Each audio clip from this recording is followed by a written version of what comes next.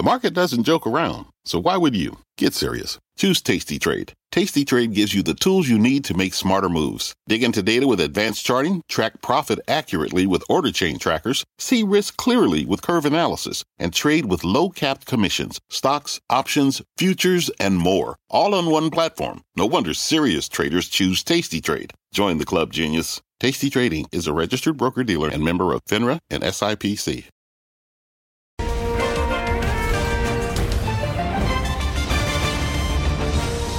Good Thursday morning. Welcome to Money Movers. I'm Carl Quintanilla, live at Post 9 of the New York Stock Exchange. Deirdre Bosa joins us today from One Market in San Francisco.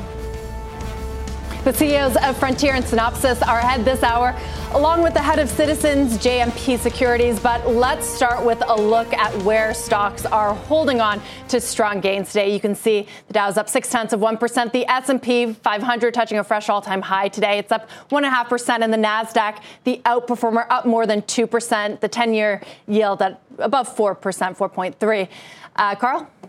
Meantime, let's begin with the big stock story today. Of course, that's NVIDIA, rallying today on the back of strong earnings, where it saw revenue surge by more than 200%. Joining us here at Post 9, head of Citizens JMP Securities, Mark Lehman's with us. Welcome, Mark. It's great to have you back. Thanks, Carl. Is it okay that the market's pivoting so much around this one bellwether? I think it's okay, certainly that NVIDIA is moving the way it is today, but it isn't just one. I mean, we're seeing a broad rally for some of the beneficiaries of AI and beneficiaries of tech and some of the perceived beneficiaries.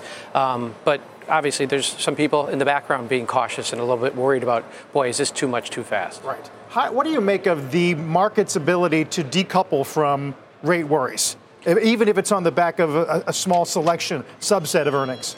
I think it's impressive. I think we had a spell of worry, obviously, a few weeks ago. This comfort with this kind of above 4 current rate is surprising to me. I think we're going to get more comfortable that the economy is better and the consumer is more resilient. And so that kind of rapid pause may be a slower pause and a little later pause. And I think the market's getting comfortable with that. Right. Would it be comfortable with no cuts this year? That's been creeping into our conversations, too. It's a great question. I doubt it. I mean, I look back at the mid to early 90s when I started my career. Rates were here. And we had the tech revolution, as you know. We had some things, the Wintel monopoly, which we don't talk about anymore for obvious reasons. But that was the dawning of that age. And we're in a dawning of an age again here that I think will show that kind of opportunity for the real upside that we're already seeing in the marketplace. Right, and certainly NVIDIA, Mark, underscored that. We're all focused, of course, on what NVIDIA is doing and seemingly powering the rest of the markets, but there are some other areas that, deserve a second look, like Palo Alto, right? Earlier this week showed some cracks. Everyone is agonizing over whether NVIDIA is going to beat, how much they're going to beat expectations, but then you have sort of a Palo Alto, which was just a good old story of weakness and not fulfilling some of those guidance expectations. What do you make of it, and how much attention should we give stories like Palo Alto? Well, it's the right point. I mean, Palo Alto was a darling of the marketplace, and they shocked the world, obviously, when they made that announcement, as well as some of the verbiage around it. And I think it's a reminder that the market is more priced towards perfection and more priced towards getting everything right, and it's hard to get everything right. I mean, even recently, when you had the announcement about the ChatGPT and the AI visuals, Adobe went down 8% that day. Okay, so Adobe was the perceived loser very rapidly, and I'm not sure that's going to ruin their video business, but that's the kind of risk you have with a market that's this high. And so it kind of begs the question, one that we've been asking for, at least a year now, is it sort of the Magnificent 7 or 6 or whatever you want to call it versus everyone else? Where is the growth narrative here? Does NVIDIA sort of put some fire under everyone else, or does everyone else look not great compared to what NVIDIA is delivering, which is profitability and growth? We're at a moment where companies are trying to deliver on those margins, and growth is sort of being held off until a little later. NVIDIA powers the engines, right? But the engines are run by big companies that we talked about here. I mean, Carl and I talked about Salesforce 6 months ago and talked about what Mark Benioff said. It's all about AI. He has those conversations all day long. You look at ServiceNow, which we use internally at Citizens, that's already showing efficiencies internally about how much work has to take place for everything we do along the way. You look at a company like Nice Systems, which is a company that's benefiting from that as well. And I can go on and on. NVIDIA is the engine engine that is powering that right now, and they're the clear winner in that. And I think the question is, who is going to benefit? And those laggards who have not embraced the possible here and are not changing their models rapidly are going to fall behind. It's just going to happen rapidly for some of those companies. And the winners are going to be bigger winners because it's just that much more efficient. Is it too early to think about the effect on employment? Or do you expect it to be material, I guess? Of course you worry about that. And I don't think you're just going to plug a bunch of NVIDIA's chips into a machine and we're all going to stay home and play video games. I just don't see that. But we're going to make it more efficient. And I'll get a couple examples. I mean, last night I had dinner with my nephew and he's in med school. They're talking about AI. They're talking about what that means for his career and how much more efficient he will be as a doctor for transcribing information and hearing information and putting all those patients times 10,000 doctors into the system. Are we going to need fewer doctors? Probably not. But for the lower end of the labor force, I think they're going to have to get more highly educated. That is an absolute fact. And I think that is the conundrum. I don't think we're going to need fewer workers. We're going to need we're going to need more, better, challenging workers. Right. And the workforce needs to adapt to that, and they will. Just because we created spreadsheets 30 years ago, we don't need fewer accountants. Yes, that's the general bullish take on what it'll do to employment. Overall, we've got a consumer that's more optimistic. We've got record issuance on investment grade. We're getting better activity in IPOs, better activity in M&A. Your argument is that the bulls would take that over rate cuts any day. I think the economy being strong, and maybe too strong, is certainly more that's the optimistic scenario versus saying, boy, we're going to have a soft landing. We don't even talk about the soft landing, let alone the hard landing anymore. I haven't heard that in a bit. And I think the consumer's resilience, maybe this is one of those instances where, and again, technology is the biggest deflating aspect of our economy. We saw it again in the 90s and 2000s. This is a deflationary trend that is just taking place. Right. Well, there's the productivity bulls certainly hoping it's going to stay that way. Mark, a good discussion to start the hour. Thank you. Thanks, Carl. Good to see you. Appreciate it. And that's certainly the message here in Silicon Valley as well, more productivity. Let's stick with chips for a moment. Interesting comments from OpenAI CEO Sam Altman at yesterday's Intel Foundry event. Christina Parts-Elvis was there and joins me with more. It feels like he's just trolling us at this point. He says, the report comes out, not he says, $7 billion, but then he... Trillion, you mean? Trillion. Big difference. Big difference. We're talking trillions now. We got to get used to it. Then he tweets, F it, 8 trillion, right? And then yesterday he said something very different. Yes, yesterday it was a little different. It was a fireside chat between OpenAI CEO Sam Altman and Intel CEO. It wasn't open. It was open to the media, meaning I could sit there, but you couldn't record. And he pretty much wanted to set the record straight last night in this chat. He's disputing claims that he's seeking $7 trillion for chip development. As you mentioned, Wall Street Journal first came out with that. Altman said, quote, don't pay too much attention to reports on his funding, though added the numbers will be big. He even said, we can agree on that. He said, though, and this is an insult to her, it feels bad when you talk about the media. He said if he had to sit and correct every mistake and reports in the media, he wouldn't be able to do his job. And he fueled that speculation. Exactly. And I think he's just backtracking because the number was so astronomically high. And then you had Jensen Huang, the CEO of NVIDIA, who was in Dubai very recently, and he almost poured a little cold water on that $5 to $7 trillion number by saying, Moore's Law, we're going to need more compute, but it's going to get smaller and smaller, so it'll go from $1 trillion to $2 trillion in 5 years. $7 trillion was always a ridiculous number as soon as you saw it in print, and I think everyone knew that. But he's almost taking like this Musk-like approach to fundraising or company building.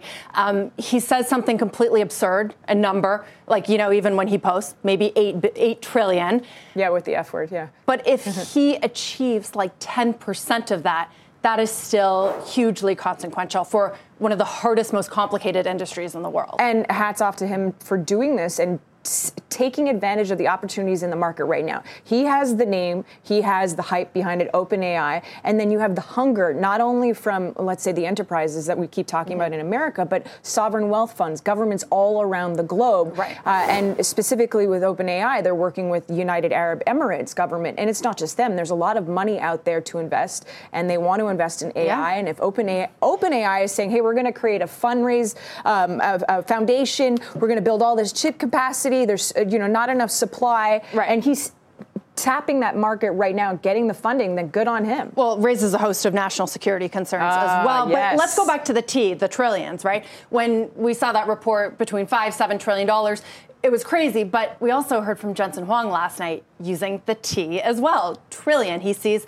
a $1 trillion opportunity in enterprise AI. So is that sort of where we are now in this cycle? I guess if everybody's saying that, Intel CEO didn't use trillions. He said it, billions for. Well, he wouldn't. Yeah, for these manufacturing hubs in the United States. Intel promised $100 billion to spend. Micron $40 billion.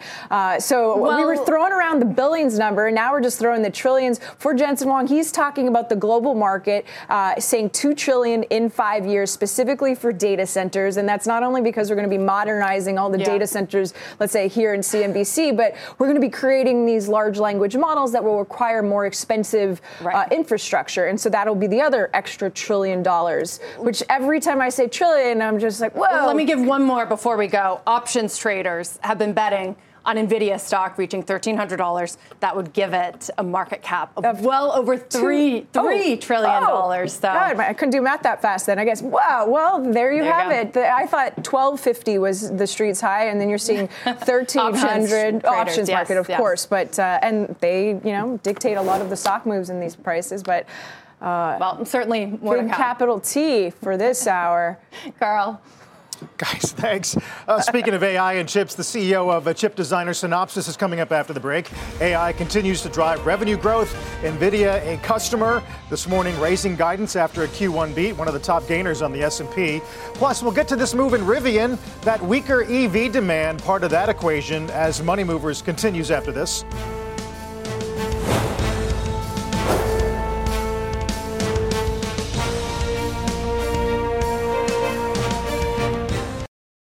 One, two, three, four. Those are numbers. But you already knew that. If you want to know what number you're going to pay each month for your car, use Kelley Blue Book My Wallet on Auto Trader. They're really good at numbers. Auto Trader.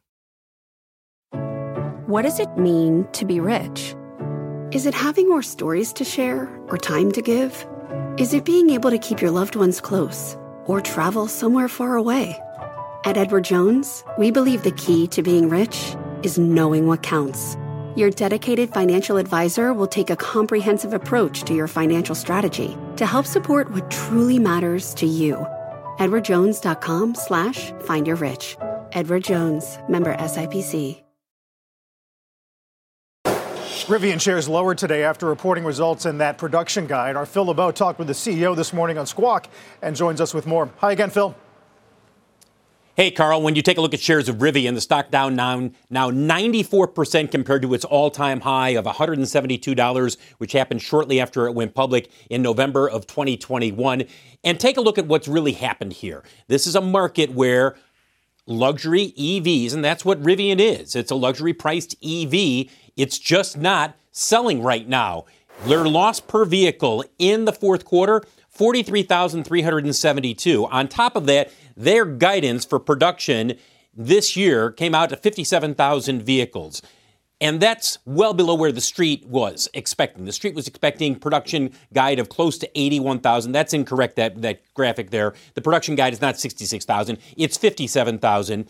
And as you take a look at their annual deliveries, only building 57,000 means they're not going to be getting close to the mid-60s in terms of deliveries this year. They delivered 51,000 last year. Most are going to have to bring down their delivery estimates. Here's CEO RJ Scaringe talking with us this morning about the changes they're putting in place to lower costs. As we look at 2024, we have a few things playing out. One is we're making a number of changes to the way we operate our plant, as well as our material costs, our bill of materials. And we'll be shutting down the plant for several weeks in the second quarter to make these changes. So that's an interruption to production. And then we're being very realistic just around the overall number of vehicles being purchased at these price points, in the price range of over $70,000. By the way, shutting down the plant for several weeks in the second quarter, that's been known about for some time. That was not a surprise. That's part of what they're doing in Normal, Illinois to adjust production. Remember, they also make the electric delivery van that is used by Amazon. That's part of the adjustment in production. They will be unveiling the next generation model, the R2, on March 7th. But keep in mind, that doesn't go into production until the Georgia plant opens up in 2026. So we're a long ways from that mass market, next generation model. And Carl, their market cap is now a little over $10 billion. Remember after the IPO back in 21, market cap was something like $160 billion, higher market cap than GM and Ford together. And a lot of people at that time said, slow down here. These guys are a long ways from getting to profitability. Look how things have changed 2.5 years later. Yeah, it's obviously a tough business and a tough new business, Phil. He kept bringing up the idea of high rates affecting purchasing decisions, but didn't really get to the things that we've talked about for a while now, which include range anxiety and infrastructure on the battery charge. What do you make of that? My feeling is that high rates, look, they're going to say what they're going to say in their earnings release. Nobody in the auto industry is going to say high rates alone is the reason that high-priced EVs are not selling. Is it a factor? Maybe it's a factor. I think at the end of the day, your early adopters, people who were willing to pay $60,000, $70,000, $80,000 for an electric vehicle, a first-generation or second-generation electric vehicle, that market has largely tapped out. They're still buying, but it's not a growth market now. Where you need to see the growth in EVs is in that $35,000 to $45,000 range. And we just don't see many models there. That's the reason why the Model 3 and the Model Y are as successful as they are. They're the closest to mass market priced EVs. And that's what the people are saying right now. They're saying, you know what? If I'm going electric, I got to go at a lower price point. Not a growth market, Phil. Wow. I couldn't imagine you saying those words a few years ago with what the stock and the market cap was doing. Thank you very much. Sure. Sticking with earnings, let's take a look at Synopsys, surging this morning after delivering a beat on the bottom line, raising its its bottom line for fiscal Q1 and raising guidance for the year ahead, all amid strong demand for AI and chip designs from the company's clients across the semiconductor space. Joining us in a first on CNBC interview, Synopsys CEO Sassine Ghazi. Sassine, it's great to see you. Good morning. Lay out for our audience the opportunity for you and for Synopsys as we hear things from Jensen Huang like AI generation factories are going to be in every industry, every company, every region. Yeah, absolutely. Thank you for having me. The opportunity we have is actually driven by the amazing momentum with AI as the mega driver. But if you think about AI proliferation is driving silicon everywhere.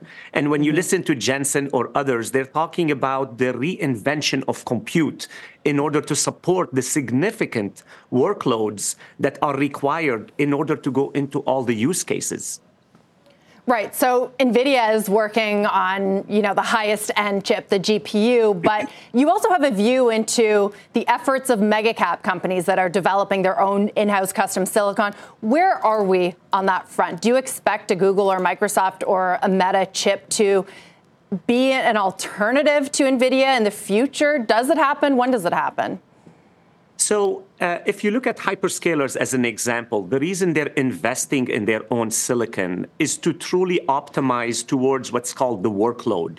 That's where they're trying to look at their software application and unlock the possibility by designing their own silicon. Every one of the hyperscalers, we engage very closely with them in order to innovate with their semiconductor investment in order to support those applications and be more efficient, more effective in driving the AI, both in the data center for training or on the edge applications.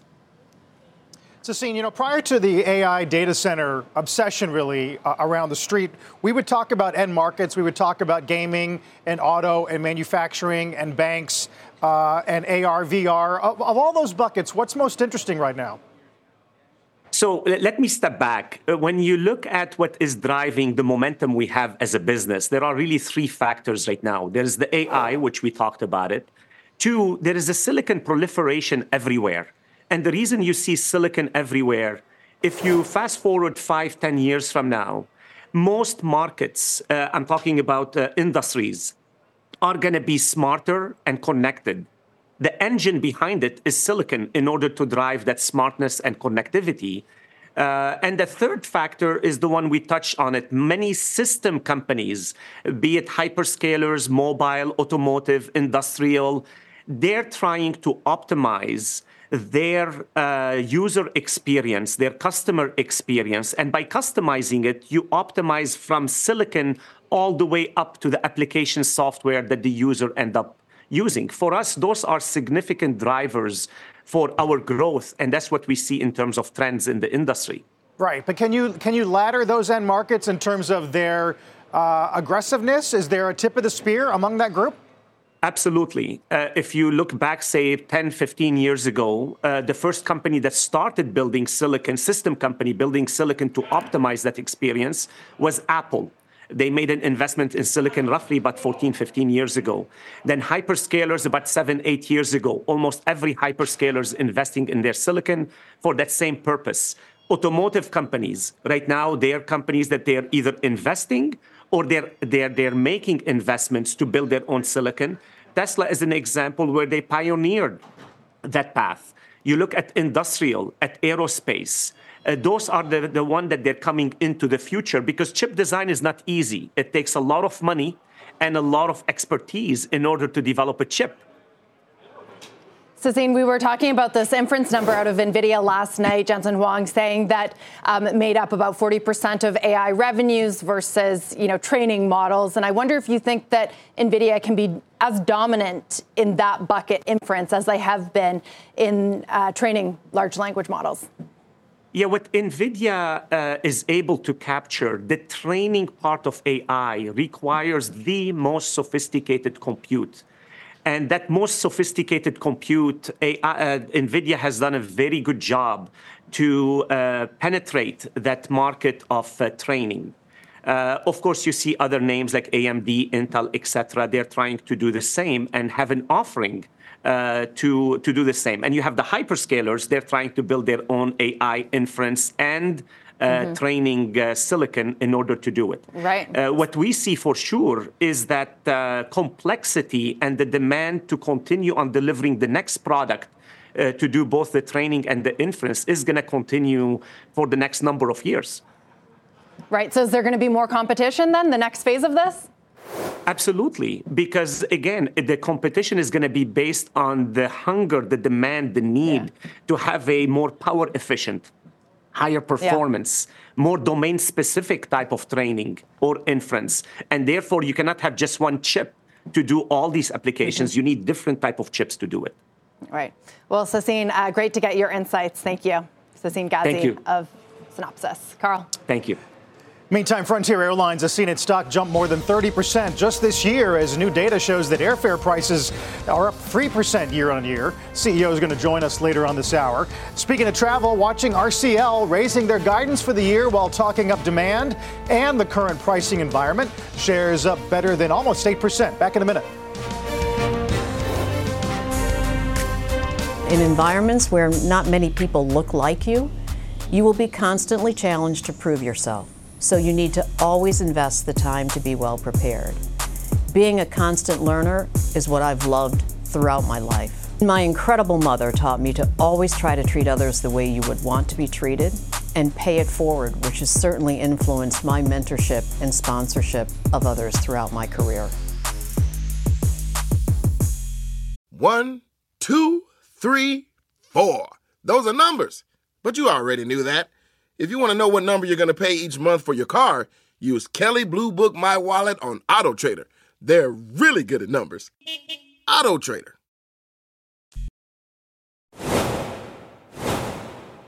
Watching shares of PG&E this morning as California's largest utility company raises rates and restarts its dividend. Our Jane Wells is live outside the only functioning nuclear plant in the state with more on PG&E earnings. Hey, Jane.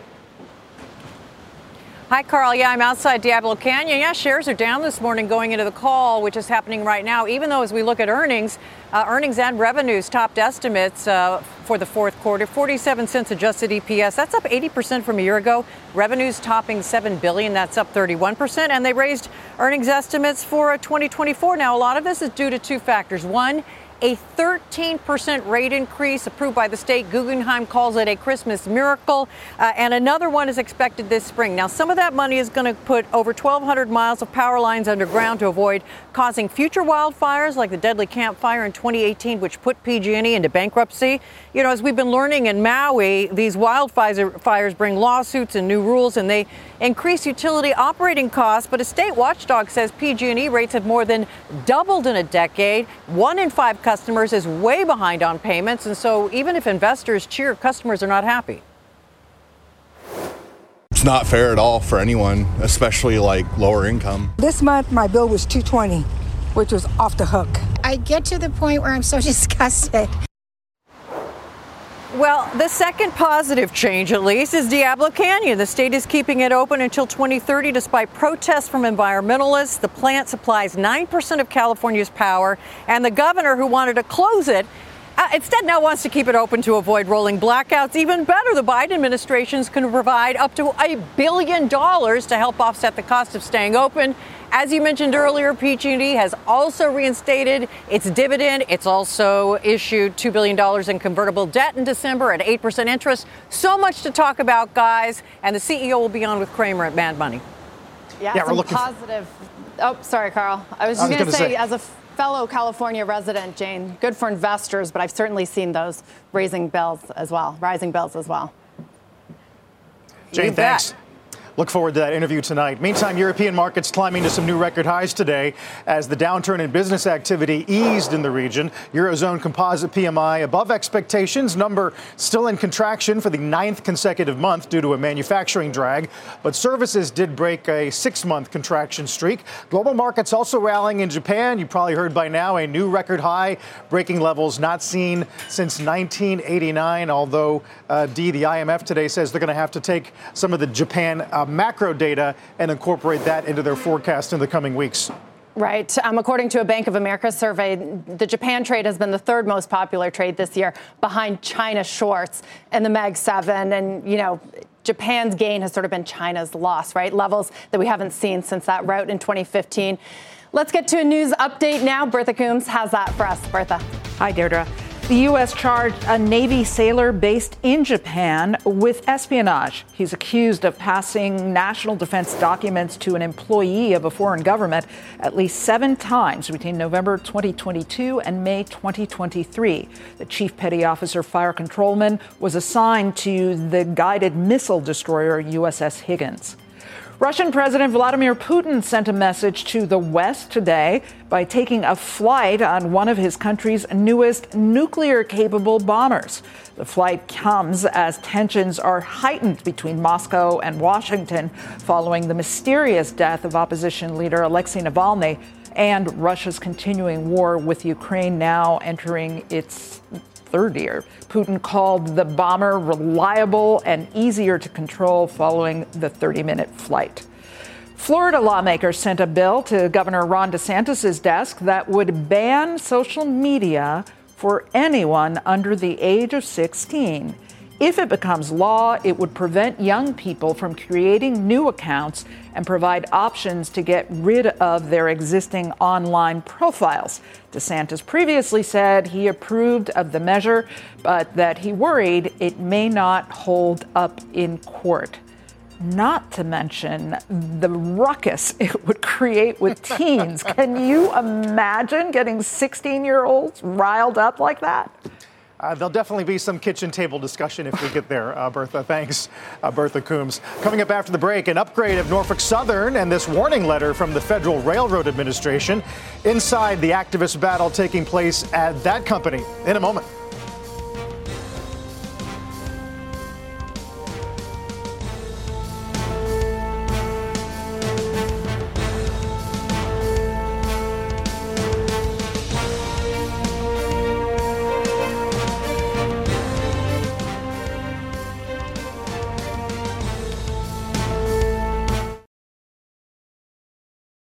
Let's turn to this bull call from the desk of Barclays today, upgrading Norfolk Southern to overweight, encouraged by some of the recent activism from Ancora. The analyst behind that call joins us today, Barclays' Brandon Oglensky, live from Barclays' Industrial Conference in Miami Beach. Brandon, great to have you. Interesting sort of story happening here with the activists, the slate, and I guess in your view, the possibility that the insular culture might be disrupted, right? Yeah, Carl, and thanks for having us on. And we're actually here at our 41st Annual Industrial Select Conference in South Beach, and actually had all the railroad management teams here the past 2 days. And yeah, I mean, if you look at Norfolk results, I know it was very unfortunate for the existing management team and Alan Shaw as CEO to have that derailment last year, and then the subsequent, challenges in East Palestine. But nonetheless, the operational results here are trailing by about 400 to 500 basis points on an operating profitability basis. And as we've seen across this industry in the last 10 to 15 years, there's really no structural impediments that any railroad should be really off the average margin of the industry. So there's quite a bit of earnings power to be picked up here. We think a renewed focus on operations, running trains on time, and potentially a CEO like Jim Barber that Ancora has nominated. Folks know him very well from UPS. He drove best-in-class profitability in their international business. And COO Jamie Boychuk just ran CSX, best-in-class operations. They deliver on time for customers. So I think there's a lot to talk about here. How difficult is it to improve efficiency when you're so much under the microscope regarding safety? Yeah, that's not easy. I mean, I think Ancora even laid it out in their slide deck. They're not really just looking to come in and cut costs. This is more about how do we reallocate the resources that we have? How do we run more volume with fewer cars online? The idea here, it's pretty simple. We're seeing this happen right now at Union Pacific. Recall they have a new CEO, Jim Vena, who started, 5 or 6 months ago. This happened at CSX back in 2017 with Mr. Hunter Harrison. Mr. Harrison did this at CP in 2012. It's about reducing congestion in the yards. It's really delivering for customers on time. And you actually can generate more volume with fewer assets, which means you have fewer train starts, you have fewer occurrences for safety. And we think CP, I just got off stage with Keith Creel, CEO of CP. They literally have the industry's best safety record, and that is their strategy. If we run most efficient, then we have fewer occurrences.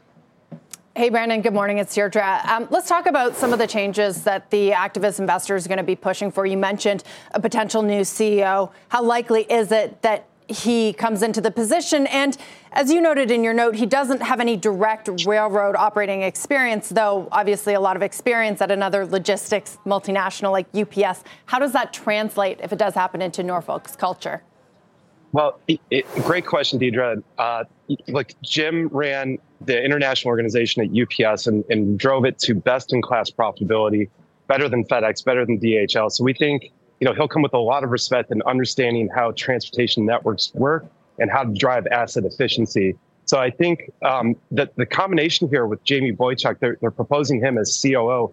Jamie most recently was running operations at CSX, and we just don't want to look any farther than that because this is the Eastern Railroad competitor of Norfolk. They're running on-time arrivals, north of 90% today. Norfolk is, somewhere below 80%. So we think there's a big difference there. And bringing in Jim, at the top and Jamie as the operator, I think is a pretty powerful combination for the outlook at Norfolk. Overall, Brandon, where are we right now regarding sort of the trajectory of volume trends? And what sort of macro signal does that give us right now about the U.S. economy, at least? And we've been hearing that from every transport company here. Outside of maybe J.B. Hunt, I think most management teams will tell you we're finally out of the freight recession. Recall we got whipsawed so much from retail destocking across the supply chain the last 12 to 18 months. Volumes are actually coming back. You see the port activity, especially on the West Coast, up double digits right now. So we're I think, at a pivot point here, and we're going to see better rail volumes in 2024. Yeah, a lot of bullwhip charts regarding inventories, that's for sure, circulating around. Brandon, good stuff. Appreciate that. Brandon Oglensky over at Barclays. D. Thank you. Up next, FTX bankruptcy proceedings could free up a stake in Silicon Valley's hottest AI company, or at least one of them. We'll look into that, plus a programming note. Do not miss Jamie Dimon live from the JP Morgan's Global High Yield and Leverage Finance Conference in Miami Beach on Monday. Stay with us. We're back in a few.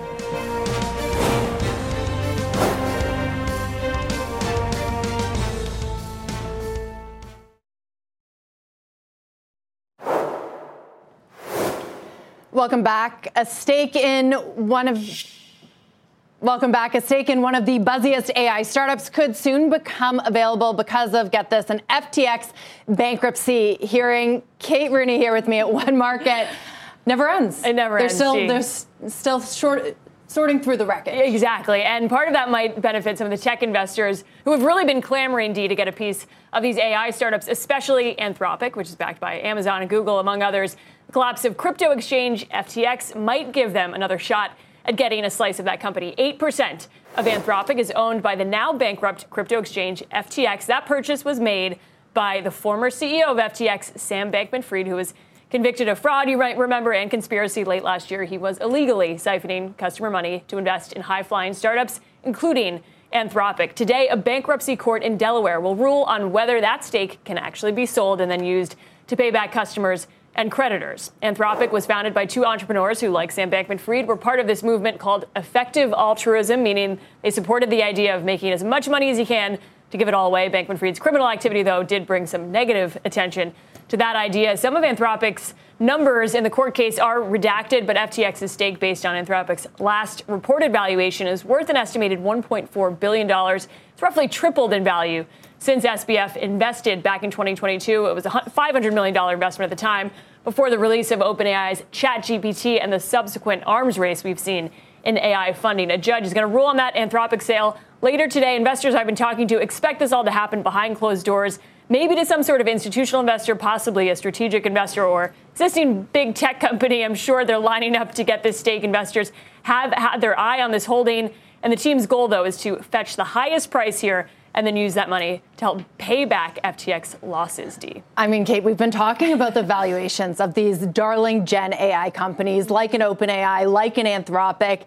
And the reported valuation of Anthropic, I think the latest is between $20 and $30 billion, which would represent a forward-looking multiple of 200 times its, reported revenue, which is just gigantic. And it raises the question, who can buy this? VCs are not in those types of valuations. It's, as you said, an Amazon and a Google, who I don't know if they're going to be making those investments because Lena Khan and the FTC is starting to look at them. All good points. One of the interesting things I've heard lately from some investors, the rule of 40 that you often think of for software investing, for AI is completely out the window because the growth rate is so exponential if these companies are successful. So the ones that can afford to do this, ding, ding, ding, Amazon, big tech, because also they can invest with cloud credits. Guess what? The margins may be smaller as well with these generative AI companies. There was a really interesting report from The Information about a month ago saying that they may not be like software margins. So this will be an interesting test for the generative AI funding bubble. You're likely going to see this happen behind the scenes, though. You're not going to see this as sort of an auction in secondary markets. You can bet that some of these strategic investors, whether it's big tech or potentially Menlo Ventures or one of the companies that's an existing investor,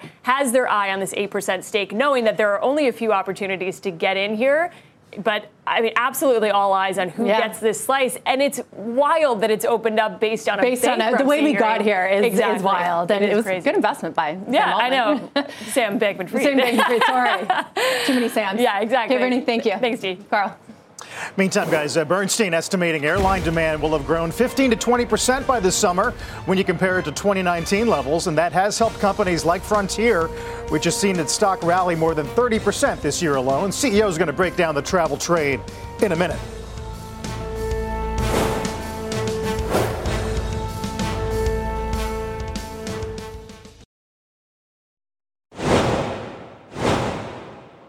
Let's close out the hour with a check on the state of the airline sector and what to expect from demand as we move closer to spring and summer eventually. Joining us this morning, Frontier's Chief Barry Biffle from the Barclays Industrial Select Conference. Barry, great to have you back. I know we're sort of in this seasonal low point of the year, but got some decent guidance from one of the cruise lines today. And I wonder, do you think that's a tell about what spring and summer are going to bring? I think demand remains good. I mean, look, employment's good, so the consumer remains very strong. We're seeing really good demand as we move through the spring and into the early summer bookings. And in Frontier's case, one of the things that we're doing that's very unique is we're pivoting away from kind of your oversupply in Florida. We're doing much more in overpriced, underserved markets all over the United States. And so we've probably got more tailwinds than anyone else in the space. And that's on top of all the things that we're doing from a frequent flyer perspective. We just launched a a new credit card. We've got our premium economy product we just launched, our new BizFare. So we just got a lot of momentum and tailwinds that we're really excited about that we think is going to be really good for demand. So talk about some of the markets where you can afford to be a little more aggressive. Is this about Cleveland and Philly, and how aggressive do you get? What impact does that have on pricing overall? Well, I've personally been in Philadelphia as well as Cleveland recently, announcing new service, and we're really excited about it. I mean, if you look at Philadelphia, we have a base there. We've been growing for years. We had 29 nonstop services today, going to 39. And so when you look at Philadelphia, we're just going to serve more and more places that people were priced out, most likely, from flying. You've got markets, Pittsburgh to Philly. You've got Indianapolis, Kansas City, and all these places that, many of the round trip fares are like $500 per person. So, if you're a family of four, we're looking to go see grandma, that just didn't happen. So you were likely driving or not going. And so we're going to stimulate that demand. So there'll be even more in those places. Cleveland, same thing. I mean, you've got in Cleveland, we're the largest carrier in terms of nonstop routes. But in many cases, there's not even a nonstop flight. So we're not only serving places that are expensive, but in some cases, they just don't have nonstop service. So we're really excited. I mean, Cleveland's excited about it. I mean, great city. Same thing in Cincinnati. We're expanding there as well as San Juan, Puerto Rico. Barry, you mentioned that you're adding premium economy business seats. I wonder if you can give us any color as to what you're seeing in the high end versus low end demand from consumers. Yeah, so we're seeing the premium economy is very popular. There's a lot of demand for that. Our BizFare product that we just launched is really about kind of small businesses and kind of getting them the savings that we've been giving to consumers on a leisure perspective. But with a lot of the places that we're flying, take Cleveland and Cincinnati, for example, the businesses are saying, hey, we need the ability to buy through a travel agency or through a managed product. And so launching that one low price for a bag, a seat, and free changes is what our expansion in that space is all about. So we want to serve small businesses as well as leisure consumers. Street's getting a little, I wouldn't say nervous, but definitely attentive to energy prices. Gasoline inventories are more of a story right now. Do you see danger ahead as we work our way into the middle of the year? Oh, look, I mean, I'm not the expert on the oil trading, but I think you look at overall demand. I think where China's just not there, and so I think you've got a pretty good supply. I know there's all these geopolitical concerns, but the truth is we're well supplied today.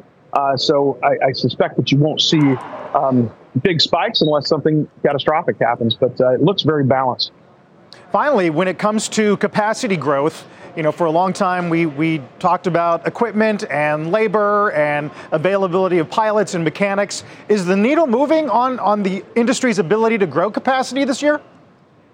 Yeah, so we've seen, all of those labor shortages kind of subside now, right? I mean, we've seen attrition fall in just about every category and every base and in every position. And so we're finally seeing just a normalization of all that. So I think that's helping not just the airlines, but all types of service industries and manufacturers. So you're seeing a more stable workforce. Well, your point about employment is good. Good to get your take on oil and gas, and we'll see what happens with demand through the course of the year. It's going to be nice to get back to normal in some sense, Barry. Good to see you. Thanks. Hey, thanks for having us on. Barry Biffle over at Frontier. Dave? Meanwhile, Wall Street is buzzing about Google today and the trouble with its AI technology. Google is now pausing Gemini's AI image creation feature after users pointed out it generated images of historical figures such as U.S. founding fathers as people of color. Google posting to X, quote, Gemini's AI image generation does generate a wide range of people, and that's generally a good thing because people around the world use it, but it is missing the mark here. The company is now working to re-release and improve version. Carl, Google has taken a very different tact here, slow and steady, and they've really, Senator Pichai himself has highlighted that they're going to take a cautious approach to get it right, but they're not. With everything that they're trying to do here, they had to rebrand it Gemini. They were kind of late to the game, let ChatGPT and OpenAI have that big mainstream AI moment, and it's happening again 18, 20 months into this cycle. It definitely does show the challenge, Dee, even though the market's so excited about the possibility of selling those picks and shovels from the likes of NVIDIA, actually implementing it into a tool that is safe and reliable and intelligent is going to be a haul. It's going to be difficult. By the way, I don't know if you noticed a piece crossing the tape a few moments ago that the market cap of NVIDIA has now surpassed, I'm thinking of you. My home country, Canada. The GDP of Canada. It's just an incredible figure. And also, we haven't talked much over the last few hours about NVIDIA's valuation. You think about a company that has added more than $1 trillion to its market cap over the last 12 months and is still going, yet because of its earnings, because of these revenue streams, still considered cheap compared to some of the other chip companies in terms of that price to earnings ratio. It's incredible. Pretty fascinating. Obviously, a huge catalyst for the market today. Got some Fed speak going into tonight, but we're going to keep an eye on how NVIDIA finishes the session, and what a wild week it's been. Let's get to Post 9, the judge and the half. 1, 2, 3, 4. Those are numbers, but you already knew that. If you want to know what number you're going to pay each month for your car, use Kelly Blue Book My Wallet on Auto Trader. They're really good at numbers. Auto Trader.